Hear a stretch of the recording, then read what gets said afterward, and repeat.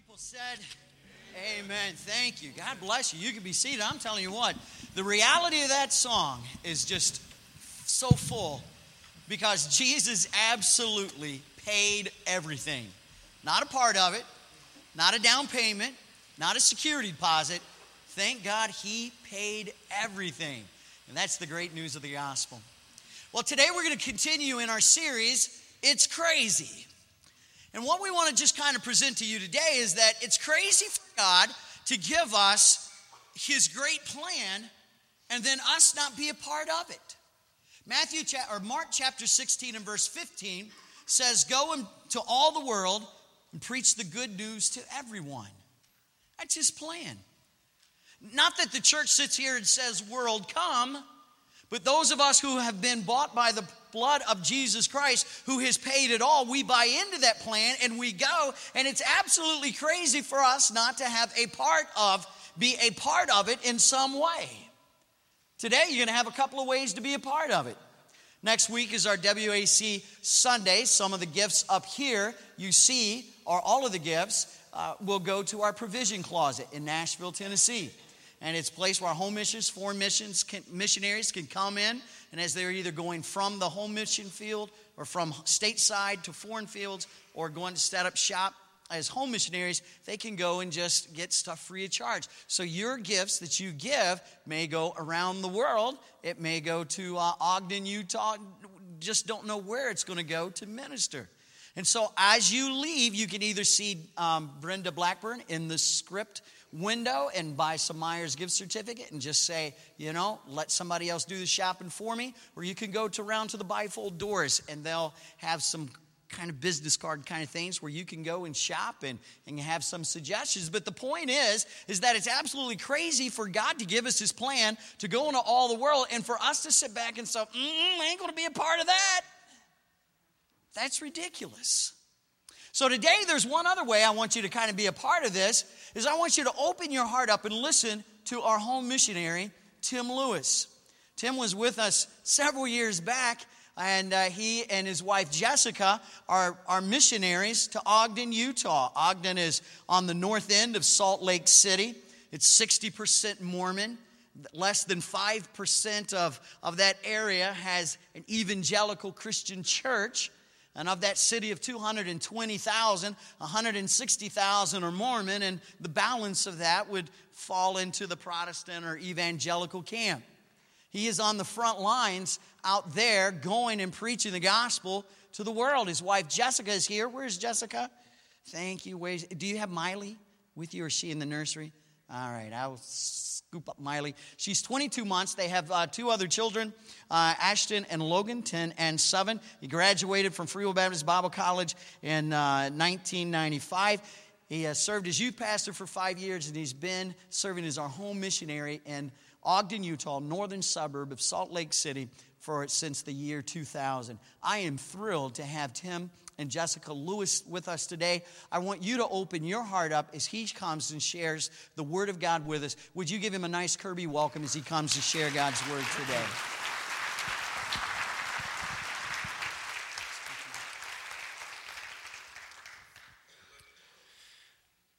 Well, good morning. It's nice to be back with you guys again. Somebody has already made my day today by telling me that they remembered me being here 9 years ago. And anybody that can remember me from 9 years ago, that just kind of made me feel good about myself. So thanks for puffing me up a little bit this morning. But how many of you do remember, it's been about 9 years ago that we were here, where we were preparing to go to Utah. And I know you've grown quite a bit since then, and holy cow, I love your new building. I know this was a long time coming, and your new facilities are just beautiful here, and I know you're excited to be in them. And I just wanted to let you guys know, some of you have been very faithful in supporting us over the last 9 years, and I just wish I had time this morning to stop and tell you about our ministry and everything God has done there. And time just doesn't permit to squeeze it all in, but I'd love to talk with you about it after service today. If you'd like to take this time to stop and chat or to see some pictures of what God has been doing, I'd love to show you that and share that with you guys. And again, thank you so much, those of you who have prayed for us over the years and supported us. I've told people on several occasions I could write a book on how not to start a church. At this point, there's a lot of books on church planning out there that'll tell you how to do it. I could write the book on how not to do it. And God is blessed despite all of that in just incredible ways. And He's been good to us. But I just wanted to share with you a little bit this morning what God has laid on my heart and challenge you a little bit regarding this series you guys are in called It's Crazy. And as Pastor Mike just said, it's crazy when Jesus tells us to go and we stay. And in keeping with that, I want to play a little game with you to begin today. This is kind of a celebrity Guess Who game. I'm going to have some pictures put up on the screen. We'll start easier and we'll get harder. Some of these are kind of before and after, and some of them are kind of after and before. And we'll see. Now, don't say them all out loud at once, but just raise your hand if you know who these are. You can go ahead with that first one. This is a famous celebrity, just as a very young man. This is easy. Raise your hand if you recognize who that is. And the answer is Kurt Russell. I couldn't find a better after picture than that one to put up there of Kurt Russell. All right, what's our next one? We'll get a little bit harder. Oh, these are backwards. That's the before. I got those in there wrong. That's Beaver. We all know the before. Here's the after, what he looks like. Would you have recognized him today? He looks exactly the same as he did when he was 6 years old. All right, what's the next one? This one's, I don't know, we'll see. This one's a little tougher. The adult picture first, yeah. All right, how many know who this is? One. Who is it? Who? No? Jan Brady. Yeah, give us the after picture. Very good. Marsha. My kids have discovered the joys of the Brady Bunch. That was a bad show when it was a new show, but my kids love it, so we watch a lot of Brady Bunch at my house. All right. Anybody recognize this guy? You might not know his name. Yeah, that's right. You might not know his name. His name is Peter Billingsley, but you'll recognize him in the after picture. The best Christmas, well, maybe that and It's a Wonderful Life, the two best Christmas movies of all time, but that's Peter Billingsley. All right, I've got one more I'm going to show you in just a second, but this one, I guarantee you, everybody in here will get this one. In fact, I would go out on a limb and venture to say this next picture I'm going to put up on the screen, that you could leave this room and go down the streets of this city, and 99.9% of all of the people you would pass over 8 years old would be able to get this one instantly. Somebody tell me, who is this? Anybody not know who that is? We've all learned to recognize the artist's conception, the way Jesus is commonly pictured. And virtually anybody in America, if they've never darkened the doors of a church, if they've never opened a Bible in their life, they could look at that picture and tell you who that is. And yet how we answer the question, who is Jesus, is the most crucial question we will ever answer in our entire lives. Who is Jesus? And I want us to think this morning about the way in which we answer that question, how it affects my worldview, how it affects the way I view everything around me. The way you answer the question, who is Jesus, should affect the way you spend your money. It should affect the way the decisions you make on a daily basis. It affects the way you live your life on a daily basis. And the question isn't anything new. People have been asking it since Jesus first arrived on the scene. You might remember he asked his disciples, "Who do you say that I am?" And his disciples, after he had calmed the storm, you remember what they said? "Who is this man?" The Pharisees and the Sanhedrin asked him at his trial, "Are you the Christ, the Son of God?" Pilate asked him in his trial, "Tell me, are you the King of the Jews?" Saul asked him when he met him on the road to Damascus, he said, "Who are you, Lord?"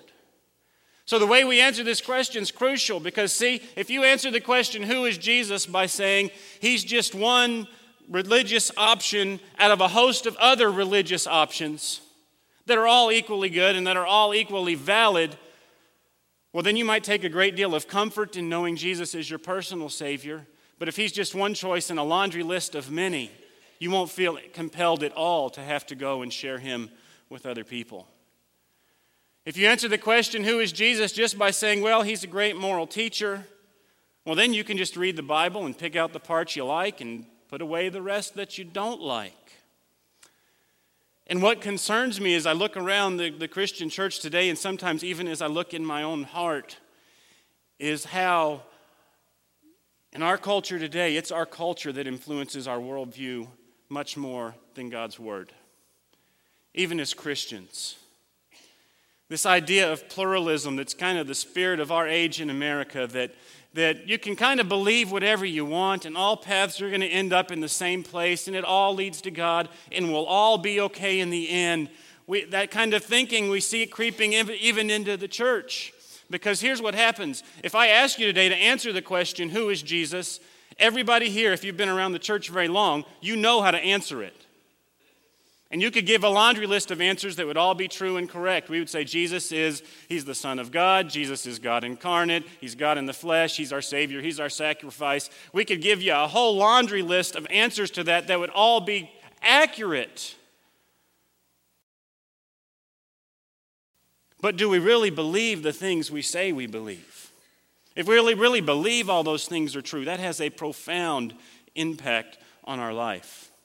But what happens is in a pluralistic society like ours where it's kind of just all good, then you can say, I believe Jesus is my Savior, that he died for my sins, and that's fine.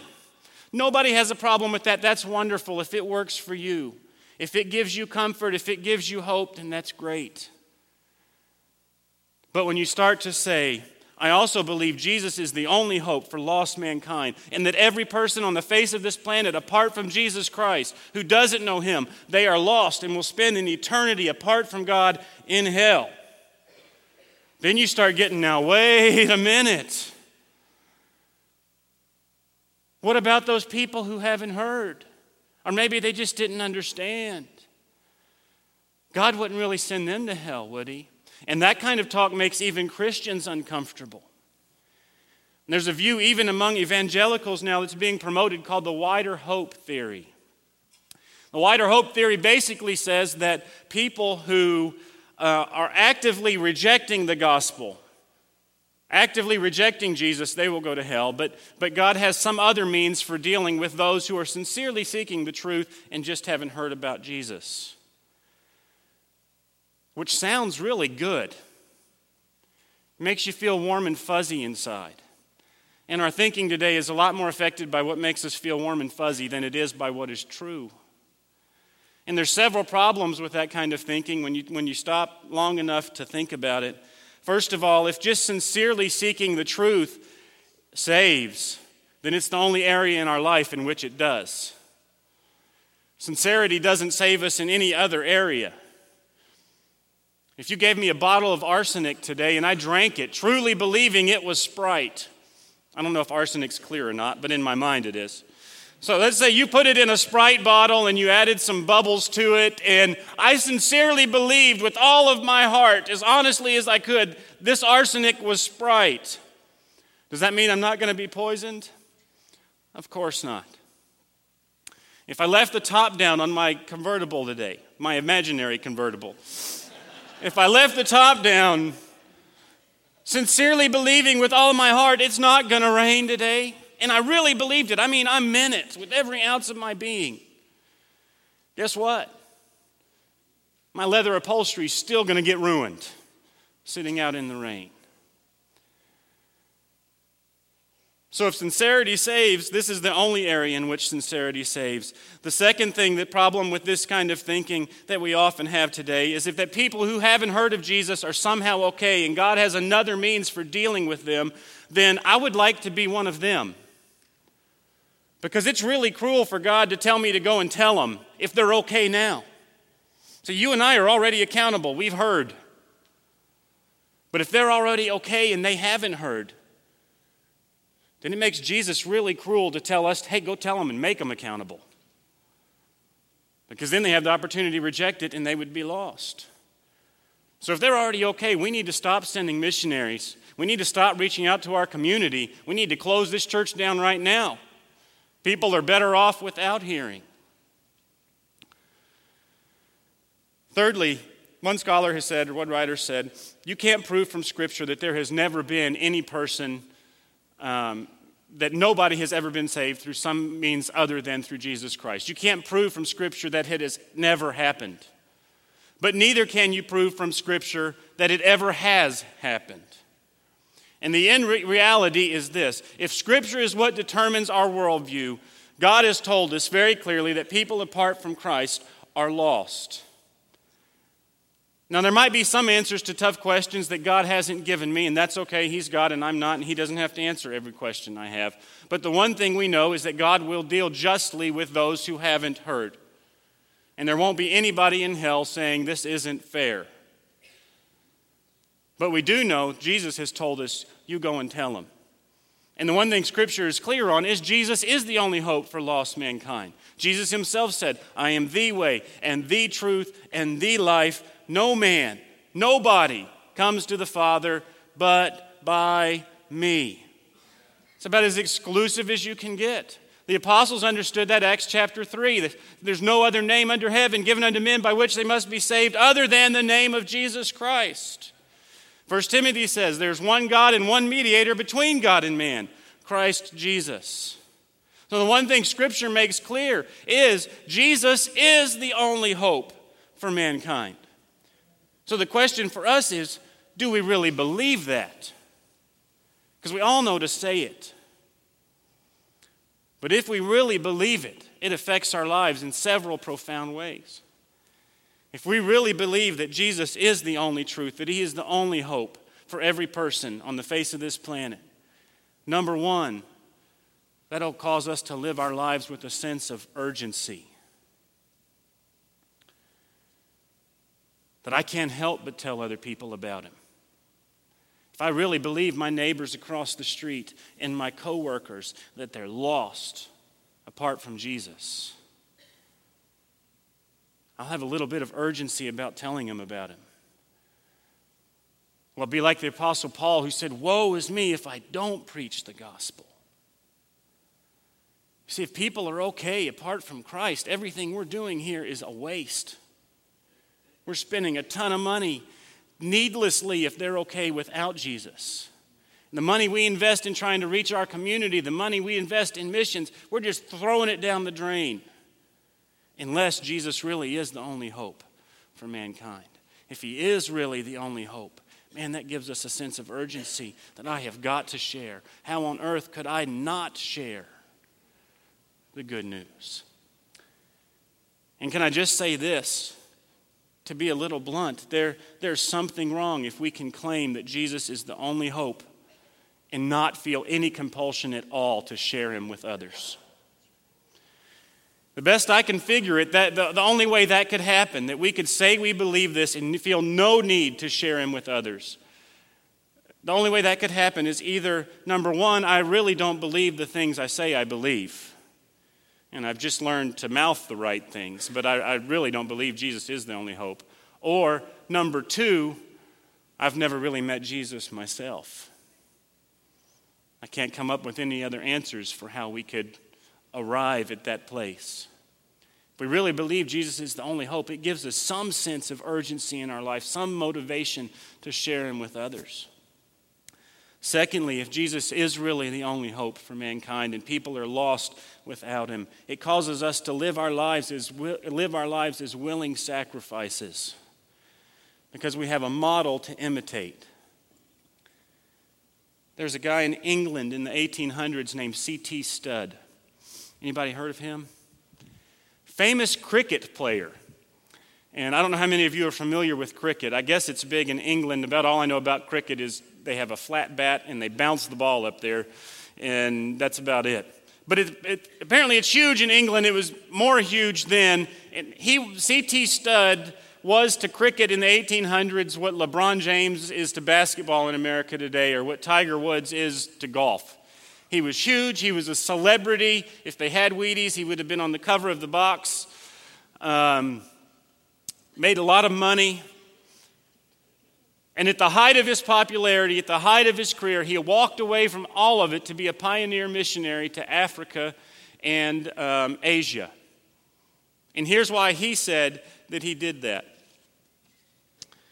He said, "If Christ be God and gave himself for me, then there is no sacrifice I can make for him that is too great."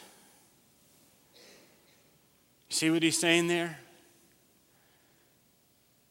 If Christ really is God, if he really did what he said he did, if Philippians chapter 2 really is true, and that Christ was fully God in every sense of the word, and he emptied himself, becoming one of us, if he really took the price for our sin on his shoulders, and he paid a debt I couldn't pay, like we just sang, if all of that is really true, then there is no sacrifice. There's nothing he could ask us to do that we should even view as a sacrifice.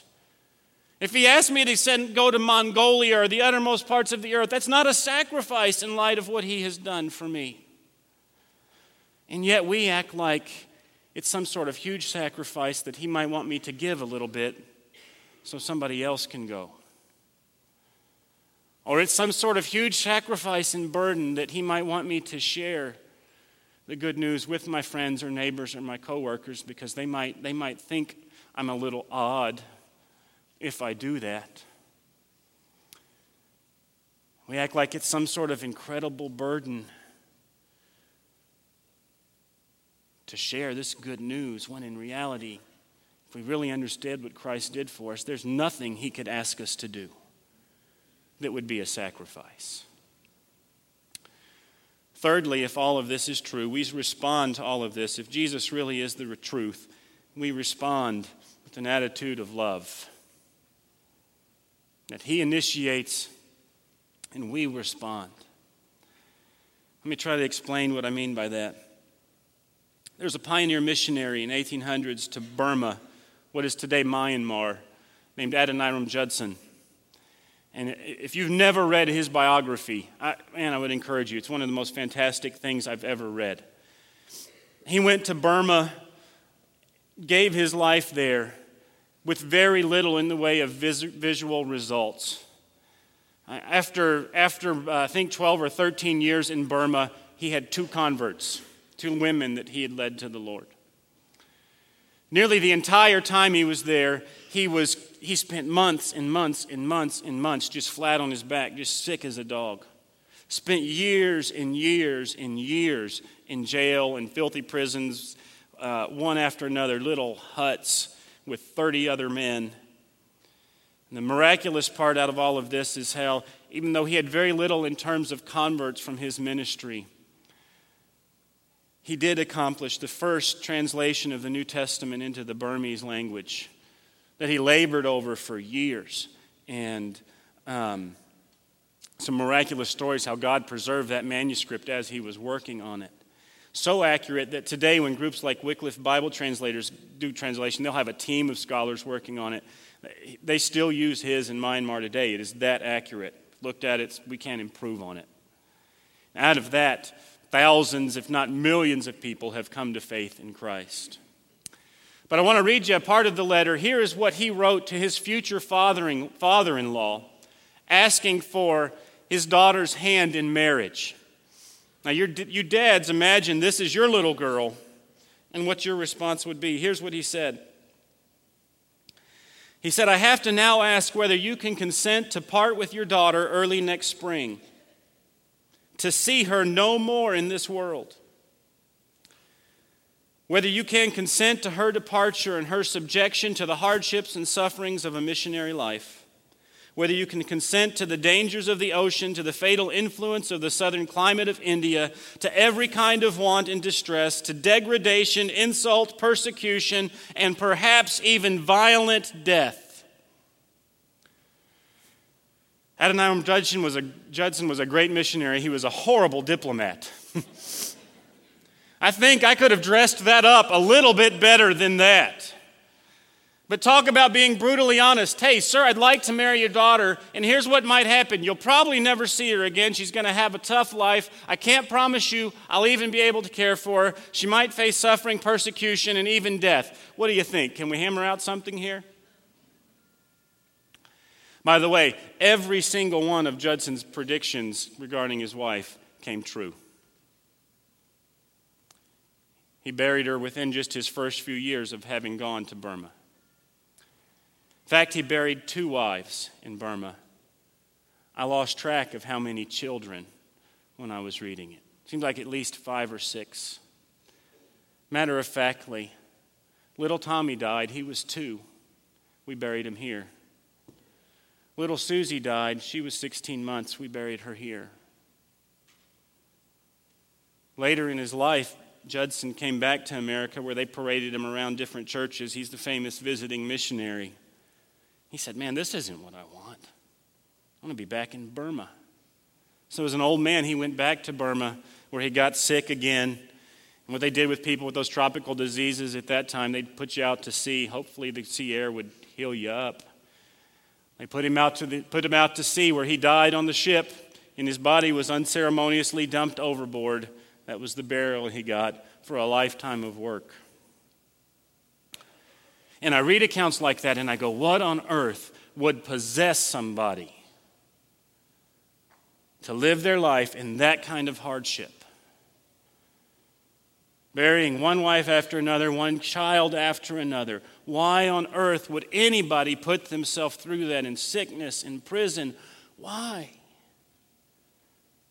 And you see why in that same letter he wrote to his future father-in-law. Here was why he said it was worth it.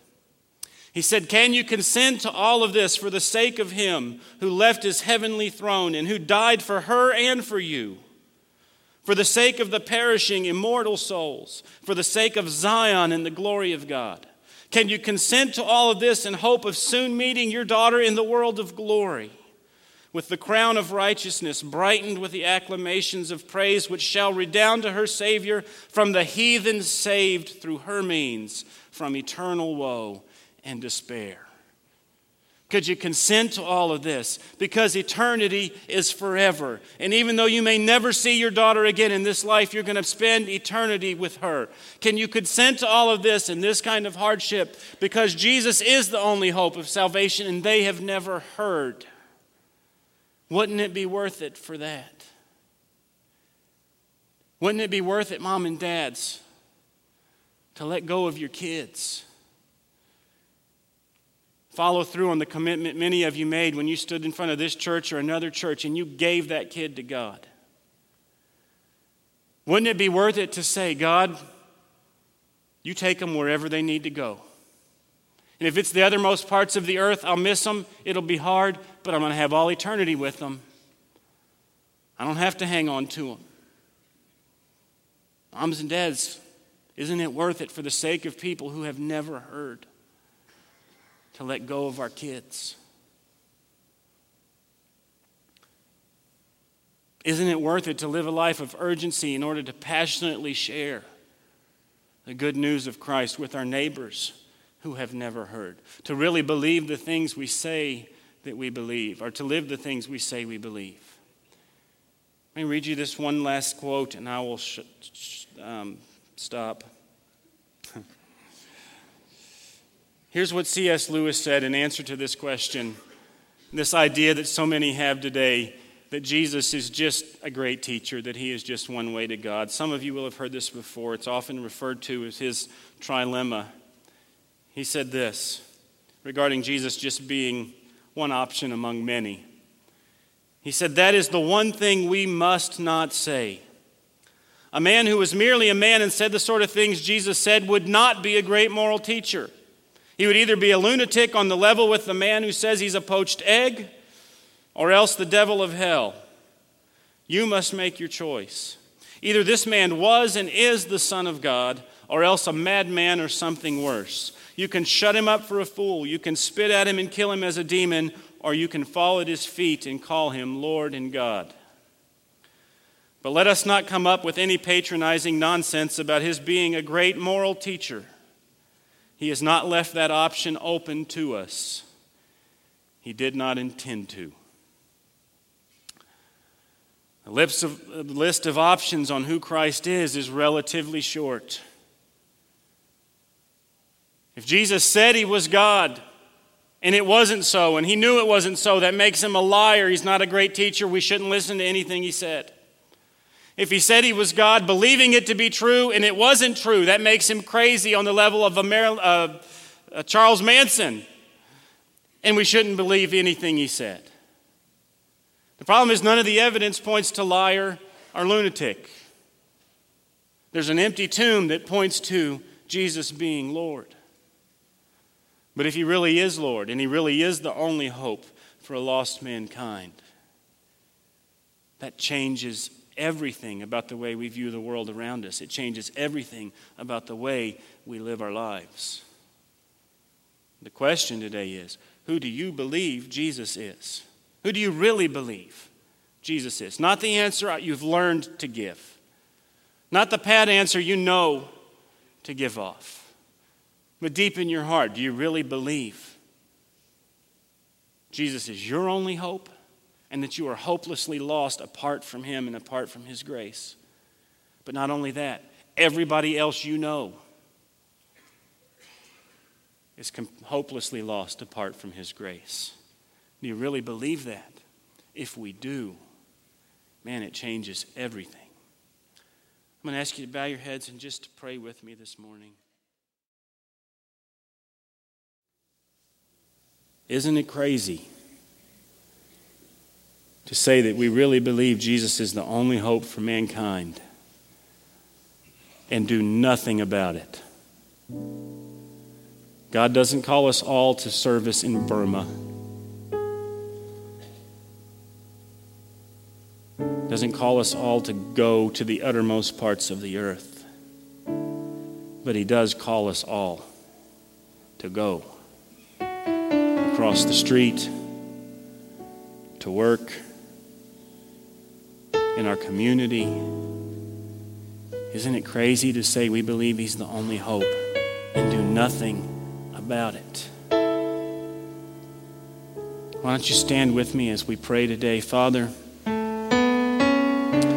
pray that the words, the things we say we believe, will become more than just doctrine that we know to spout.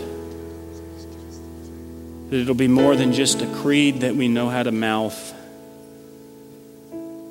Lord, that our faith in you would affect the way we view our world on a daily basis. God, forgive us of our apathy. Give us a sense of urgency for the lost. And in a world that constantly pressures us to think everybody's okay, Lord, help us to realize the truth of your word, that you are the only hope for a lost and hurting world. God, we thank you for your grace today. We thank you for your mercy to us. We pray that you would speak to us now. We pray all of these things